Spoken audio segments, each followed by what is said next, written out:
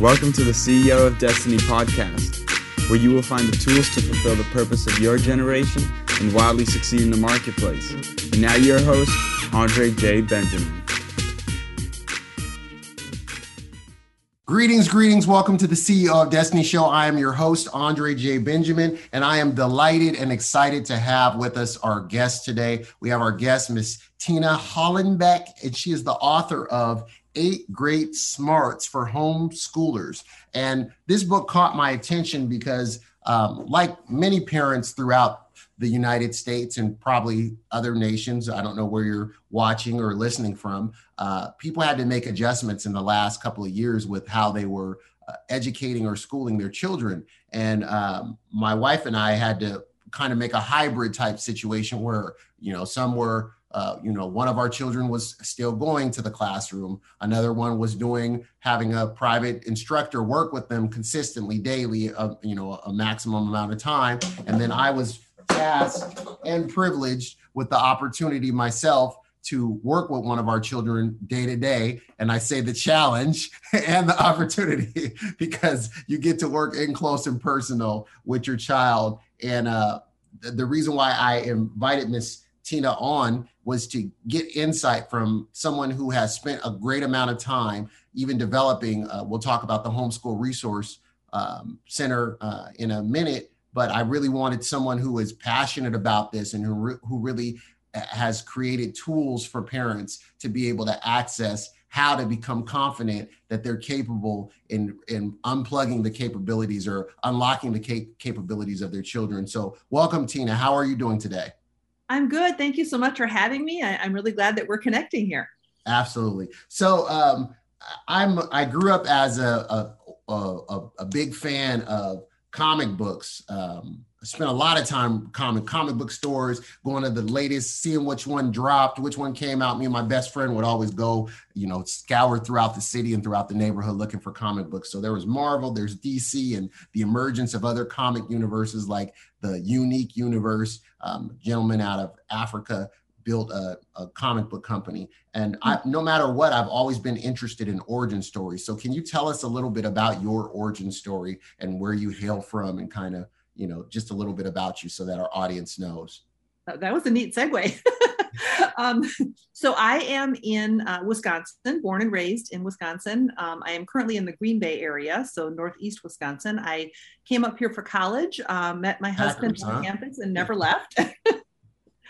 So we've been up here the whole entire time. Got a degree from the university here in Green Bay. It was a humanities degree, so you can't do anything with that. But at the time, my pastor at my church said, "Hey, I need a secretary. You need a job. How about you do that?" So I did for a couple of years. And then God called me to go back for my teaching license. And I ended up teaching English to immigrant kids for 9 years before my children were born. Wow. I taught 5 years at a middle school, 4 years at a high school. And then my older daughter was born, and my husband and I knew that for sure I would come home and be an at-home mom as soon as we were blessed with children, and assumed that we would homeschool. He wasn't quite on board with that. He was a little concerned that his parents would be upset because they're public school teachers. And he's the firstborn good boy, so he was a little bit worried about that, but not opposed, just we didn't know. Concerned. And then my younger daughter was born 11 and a half months after my older. So I was raising almost twins. Wow. And never did go back to the classroom because my husband was a youth pastor for a little while at that time. And so he got to know all the kids in our youth group, no matter where they went to school. And he came home one day when my girls were just little, and he said, I like all the kids in the youth group. Well, no, I like most of the kids in the youth group. But there's something different about those homeschooled kids. What he noticed, again, just as an observer, was that they were more social than all the other kids. They could talk to everybody, and they didn't have the cliques, and they didn't have the insecurities, and they had more interest. And he said, if that's what homeschooling does, then I'm all in. And we'll talk to my parents, we'll figure it out. And they were phenomenal. My in-laws are great. They've always modeled for me. We raised our kids. as long as you're not harming them, you can raise your kids and give you that grace and that blessing. And so they were fine. And it was actually such a neat blessing to have them alongside us when we homeschooled. So, and now just like that, I blinked my eyes and my girls are adults. Wow. Our older one is 21. She is our church secretary, the very same job I had before I went into teaching. And she still lives with us. And my younger daughter is 20 and she's married, and she just announced 3 days ago that she is expecting our first grandchild. Wow. So congratulations. We are so now it repeats. Absolutely. So tell us a little bit about your own personal schooling background. What was your schooling background? Like, meaning in the sense of, did you go to a public school? Were you homeschooled as a child? Or did you go to private, charter? What is the Montessori? Yep. Or were you unschooled even? That's I wish. My parents didn't know anything about homeschooling, and I'm old enough that homeschooling became legal in Wisconsin the year I graduated from high school. Wow. So anybody who knows when Wisconsin did that, you can know my age. I'm not going to tell you. Oh, no. I don't know that my parents would have done it anyway. And difficult family situation, so it was probably better that they didn't.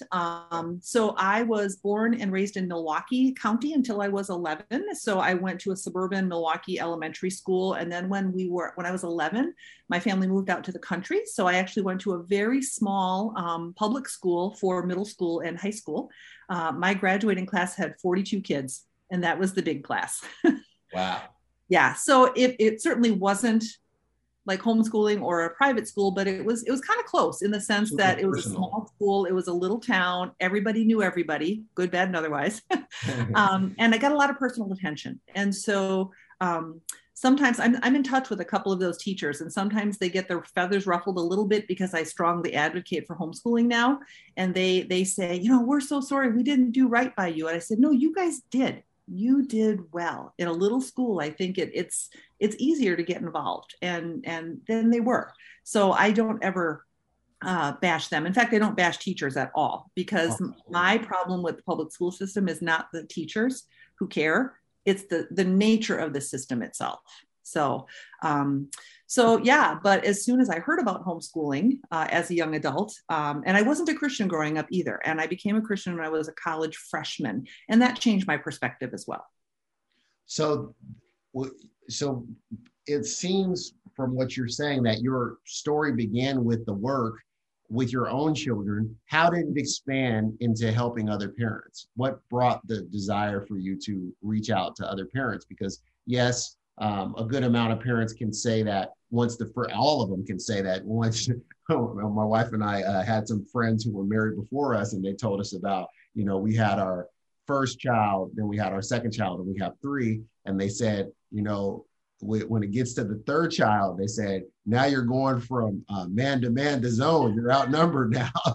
So they were saying you gotta deploy a different set of skills and tactics. So what made you? It seems like a natural progression to look at your own children, but then what made you look at other parents and think of how you could start being, not a play on words, but a resource? Yeah. What's kind of funny? I can actually credit Common Core for that. Hey, absolutely.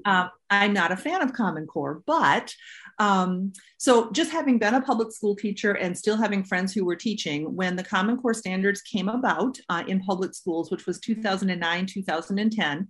So yeah, my girls were like 8, 9, 10 years old at that point. I was aware of it. I was aware that they weren't real happy that they had to start using those standards in the schools. And I started looking into it. I'm like, what is that? And then as a taxpayer, I thought, I'm not really happy about this. But I remember thinking in about 2010, well, at least I can do what I'm doing with homeschooling. I certainly can advocate as a taxpayer, a citizen, but I'm going to keep doing what I do. And then in 2013, one of the big name homeschool companies did a revision on their curriculum. And I had used their curriculum. I had just switched away from it, but I had used it for years. So I got their email blast and it said, good news, we're aligned with Common Core now that we've made our revision. Oh, joy. And I know. And that same week, another big name homeschool company came out and said, you know what? We'll look at the Common Core standards and we'll use them if we feel like they're useful. And I was like, oh no. And I wasn't the only one. I was in some Facebook groups for homeschoolers, and that lit up those groups because, first of all, parents didn't really know what it was. Absolutely. And those of them who knew what it was were none too happy about it. And but then lots of discussions, right? And lots of people saying, well, what is Common Core in homeschool curriculum then? And they were making assumptions and guesses. If this is Common Core, that's Common Core. And I am a no drama mama.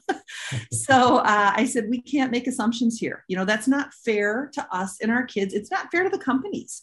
Somebody's got to start sending, emails to these companies and asking, and if they are, that's fine, because maybe somebody wants to use Common Core, but we need to find out.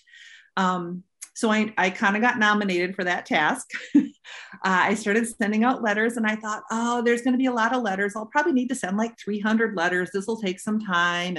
And 9 years and over 5,300 companies later. Wow. What happened was I started a website called the Homeschool Resource Roadmap. And that started out as a way. Okay, now we're unpack. We gotta. Yeah. Okay. We like to unpack. So what take us to the place where you decide to start the website? Okay, so I was sending these letters to the companies, and I have 4 questions. I started asking from the beginning. I still ask them, just basically getting at if they've connected to the Common Core standards in any way. And I say in the letter, it's not a judgment call. I'm not going to bash you. I'm not going to blacklist you, but parents want to know one way or the other. So can you tell us, right? Like they want to know if it's a Christian or secular resource. They want to know what ages it's for. This is another thing they want to know. And I've had a real good response from the companies with that, because if a person goes to the website, they will see that it's just a neutral listing. It's not, absolutely. It's not commentary. It's just a resource. Exactly. So I originally made a list of companies in a Facebook group, but then it got too long.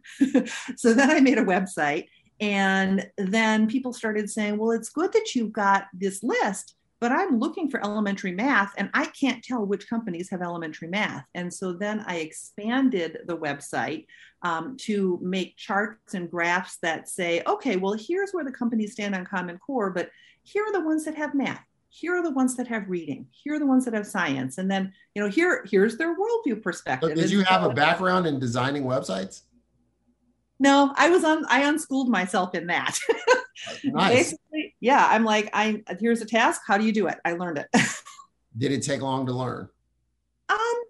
No, I mean, I think you've seen the website. I think it looks pretty okay considering I'm a novice. It does. So. I'm just curious. We always get down to the rudimentary, because if someone has a whole amount of information and they're trying to figure out how to organize it, someone who's listening right now or watching is thinking, well, man, I've had an idea, but I'm intimidated at whatever the step is. So I'm trying to work through what brought you to go through that step. So you started to hear a lot of the same common feedback from parents with the lack of clarity of them knowing what specific resource was. And then even in the resource, not just the Common Core, but the specificity of how it would fit who has the best science, how can I even compare them? I don't even know which one offers it and which one doesn't. They don't want to just kind of have a one size fits all, but they wanted to get into the specifics, it seems. Thank you for listening to today's episode.